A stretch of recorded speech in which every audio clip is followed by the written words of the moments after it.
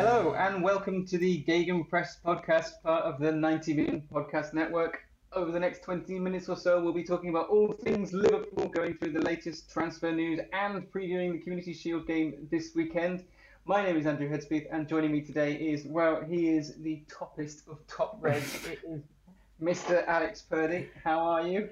I'm all good, mate. I'm all good. Obviously, the last game we both would have watched was the Champions League final, and it's weird to not see us in it because it's sort of where we belong. No, I think it's like for Trent Alexander-Arnold, this must be a particularly weird feeling because I think like every year he's been a professional footballer basically has ended with a Champions League final. It's a great point. Yeah, He'll get there next year. That's fine. yeah, exactly. Just spare a thought for him at the moment.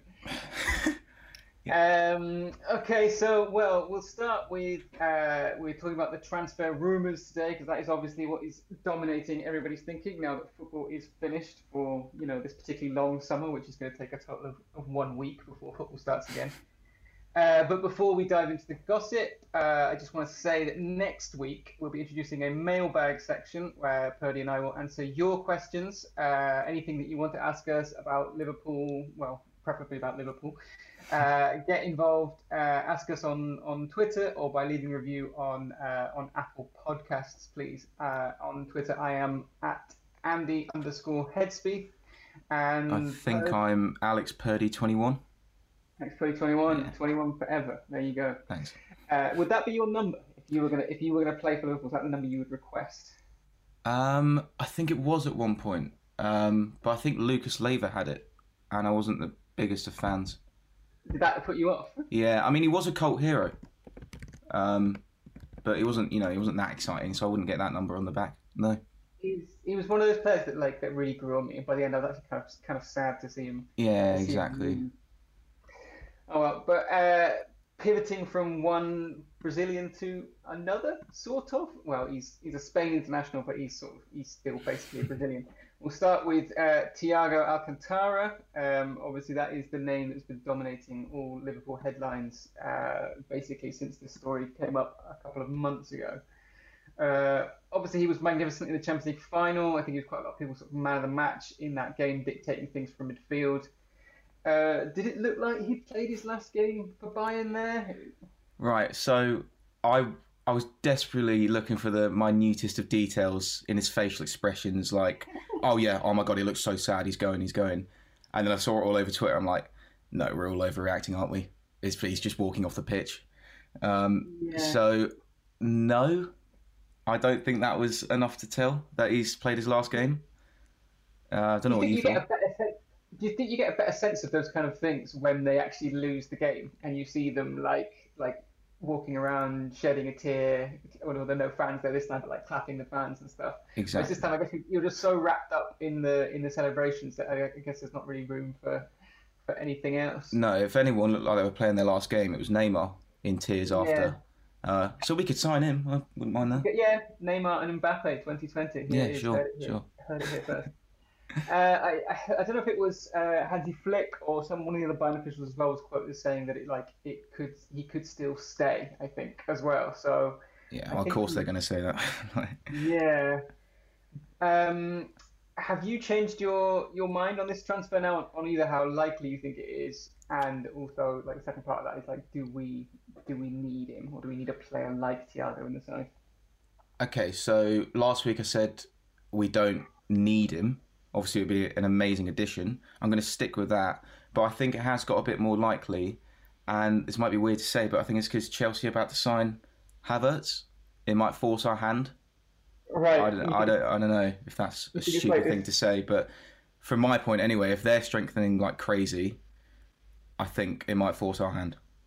Do you think clubs do like that when it's like a sort of almost like a Cold War arms race where they just see what the other sides are doing and just think, oh shit, we've actually got to do something now? Yeah, well, I'm not sure we operate like that, but in my head, I feel like we might.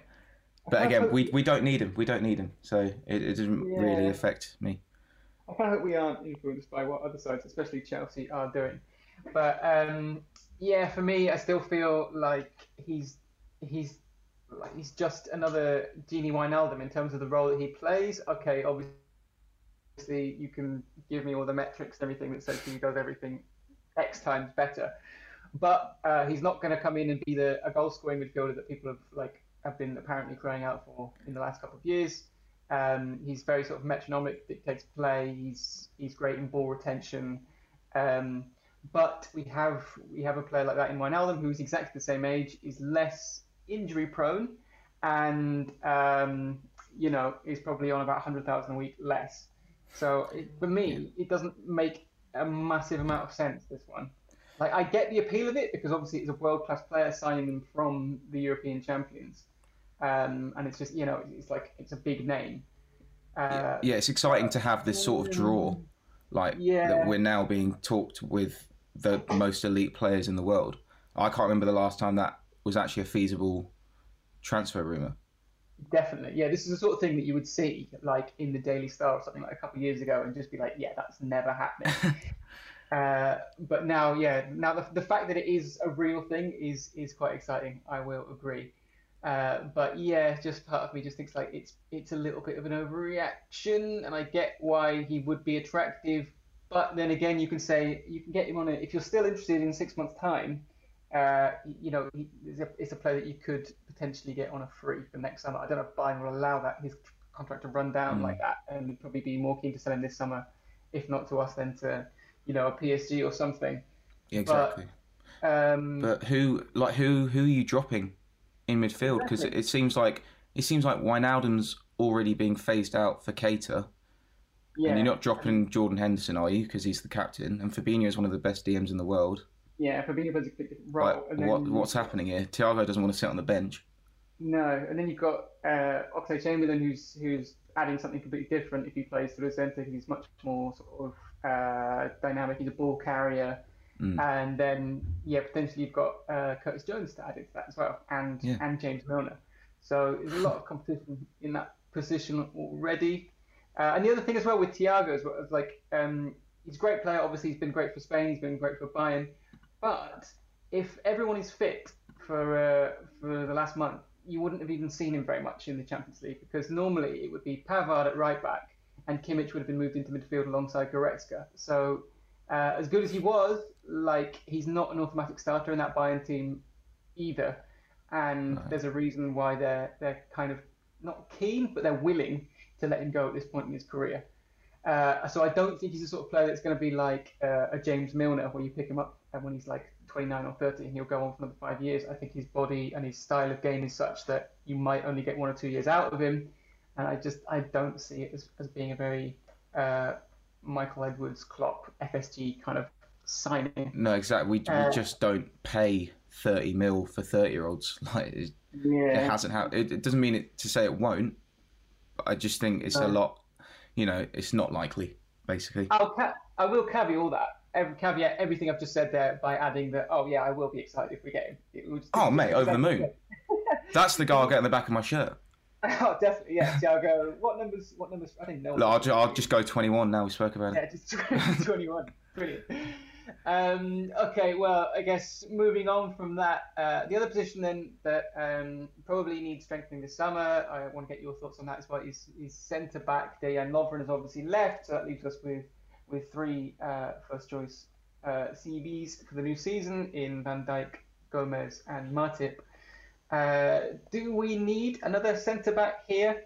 And the man who's been linked recently, although I saw it on the Echo's blog this morning, and their source was just like an unverified Celtic Twitter page. Amazing. So I don't know how much stock we can put in this. I wouldn't get your shirt printed just yet, but it's Christopher Ayer. I want to pronounce that. It's the 22-year-old Norwegian centre back who all I know about him is he's very tall. Yeah, I saw Um, that. I looked it up. he's 6'5" ish. oh, giant.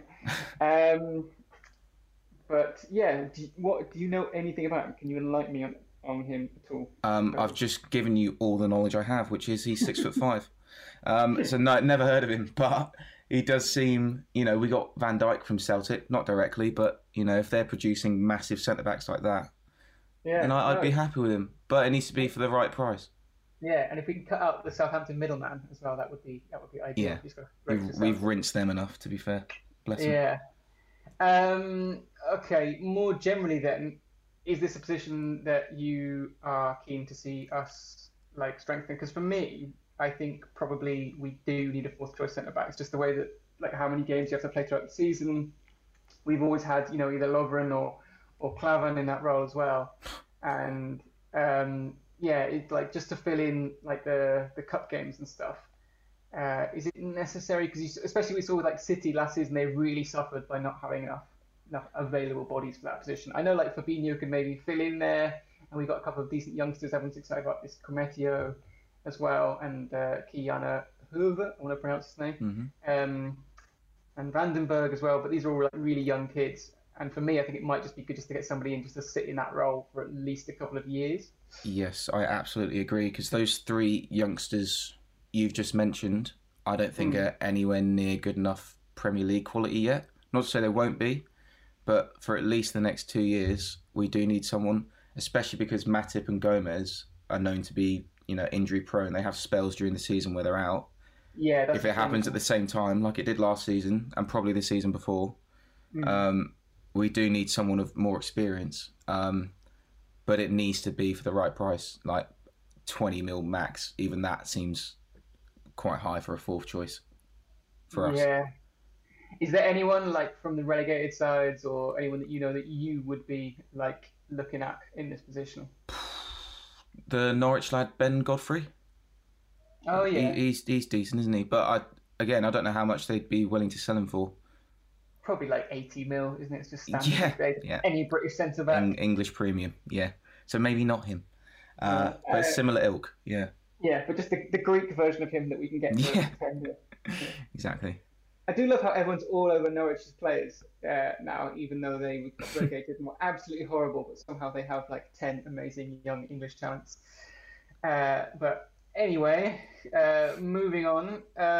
Obviously, attack is obviously another position where supposedly Liverpool might be looking to make a signing. Timo Werner didn't happen. There's been links with Ismaila Sarr and a couple of others as well. Nothing really very concrete though. But in the last couple of days, we've had the amazing news that Ronald Koeman, the new manager at Barcelona, is going to ship out Luis Suarez on a free transfer as well. Just cancel his deal with 1 year to go as they start that absolutely massive rebuild at Camp Nou that involves just getting rid of about 15 players on huge money. Luis Suarez then, there's talk of him maybe going back to Ajax or somewhere else. But he did score a load of goals in La Liga last season, and I just wanted to put it to you. Second coming at Anfield. What do you say? This is so hard because I believe he's the best player I've ever seen at Liverpool. Oh, 100%. Like, yeah, definitely. Gerrard's my favourite, but Suarez was unreal and possibly the greatest ever single season by anyone in the Premier League ever. Yes, 13-14. Yes, because I think what he was, entirely through his own fault. He was banned for, I think, 5 games of that season. Yeah. I think he missed the start, and he still scored 31 goals in 33 games, which is just absolutely outrageous. And if he had been available for the he didn't even take penalties because Gerrard was on pens. So none of those were penalties, I don't think. And that's then ridiculous. Yeah, the quality of those goals as well. I saw it always comes up on my Twitter feed, but just those 4 he scored in that game against Norwich as well, just absolutely outrageous. Yeah. Also, I think he got our most assists that season as well. Anyway, did he? Should we take him back? No, because it will disrupt the flow of the team. Because I don't think there's any way we leave him on the bench. So he'd have to start, which means we'd have to move to a 4-2-3-1, which means we drop a midfielder. I just think there's too many things to try and squeeze him in. I think it's a romantic idea. It is a romantic one for a player that is like incredibly not romantic at all. But but I think he's 33 now, and a lot of his quotes in the last couple of years have been him saying that Barcelona do need to strengthen the attack and they can't rely on him anymore and stuff. So he's been like quite open about his own, decline as a forward. But he's still scored 20 goals this season, 21 in all competitions, 16 in La Liga. He was Barca's second top scorer after Messi, obviously. So he's still got it. Yeah, look, there's no doubt he's a world-class striker still. Yeah. It's just whether we need him. Yeah, it's part of me just thinks like just get him in, use him as an alternative option, and just Would he take that though? probably not. Right. But So we just uh, yeah, that's it then. No. yeah, and there's See also ya. the fact you probably have to pay him about 300k a week, which we don't Oh yeah, have. it'd be extortionate, yeah. Yeah, So unfortunately, no, lads. Sorry. yeah. All right. Well, it's just an idea. Him and Daniel Sturridge, just get them both back in on a Oh my free. god, that'd be sick. Okay, we're going to take a short break there, and then we'll be back to preview the Arsenal game.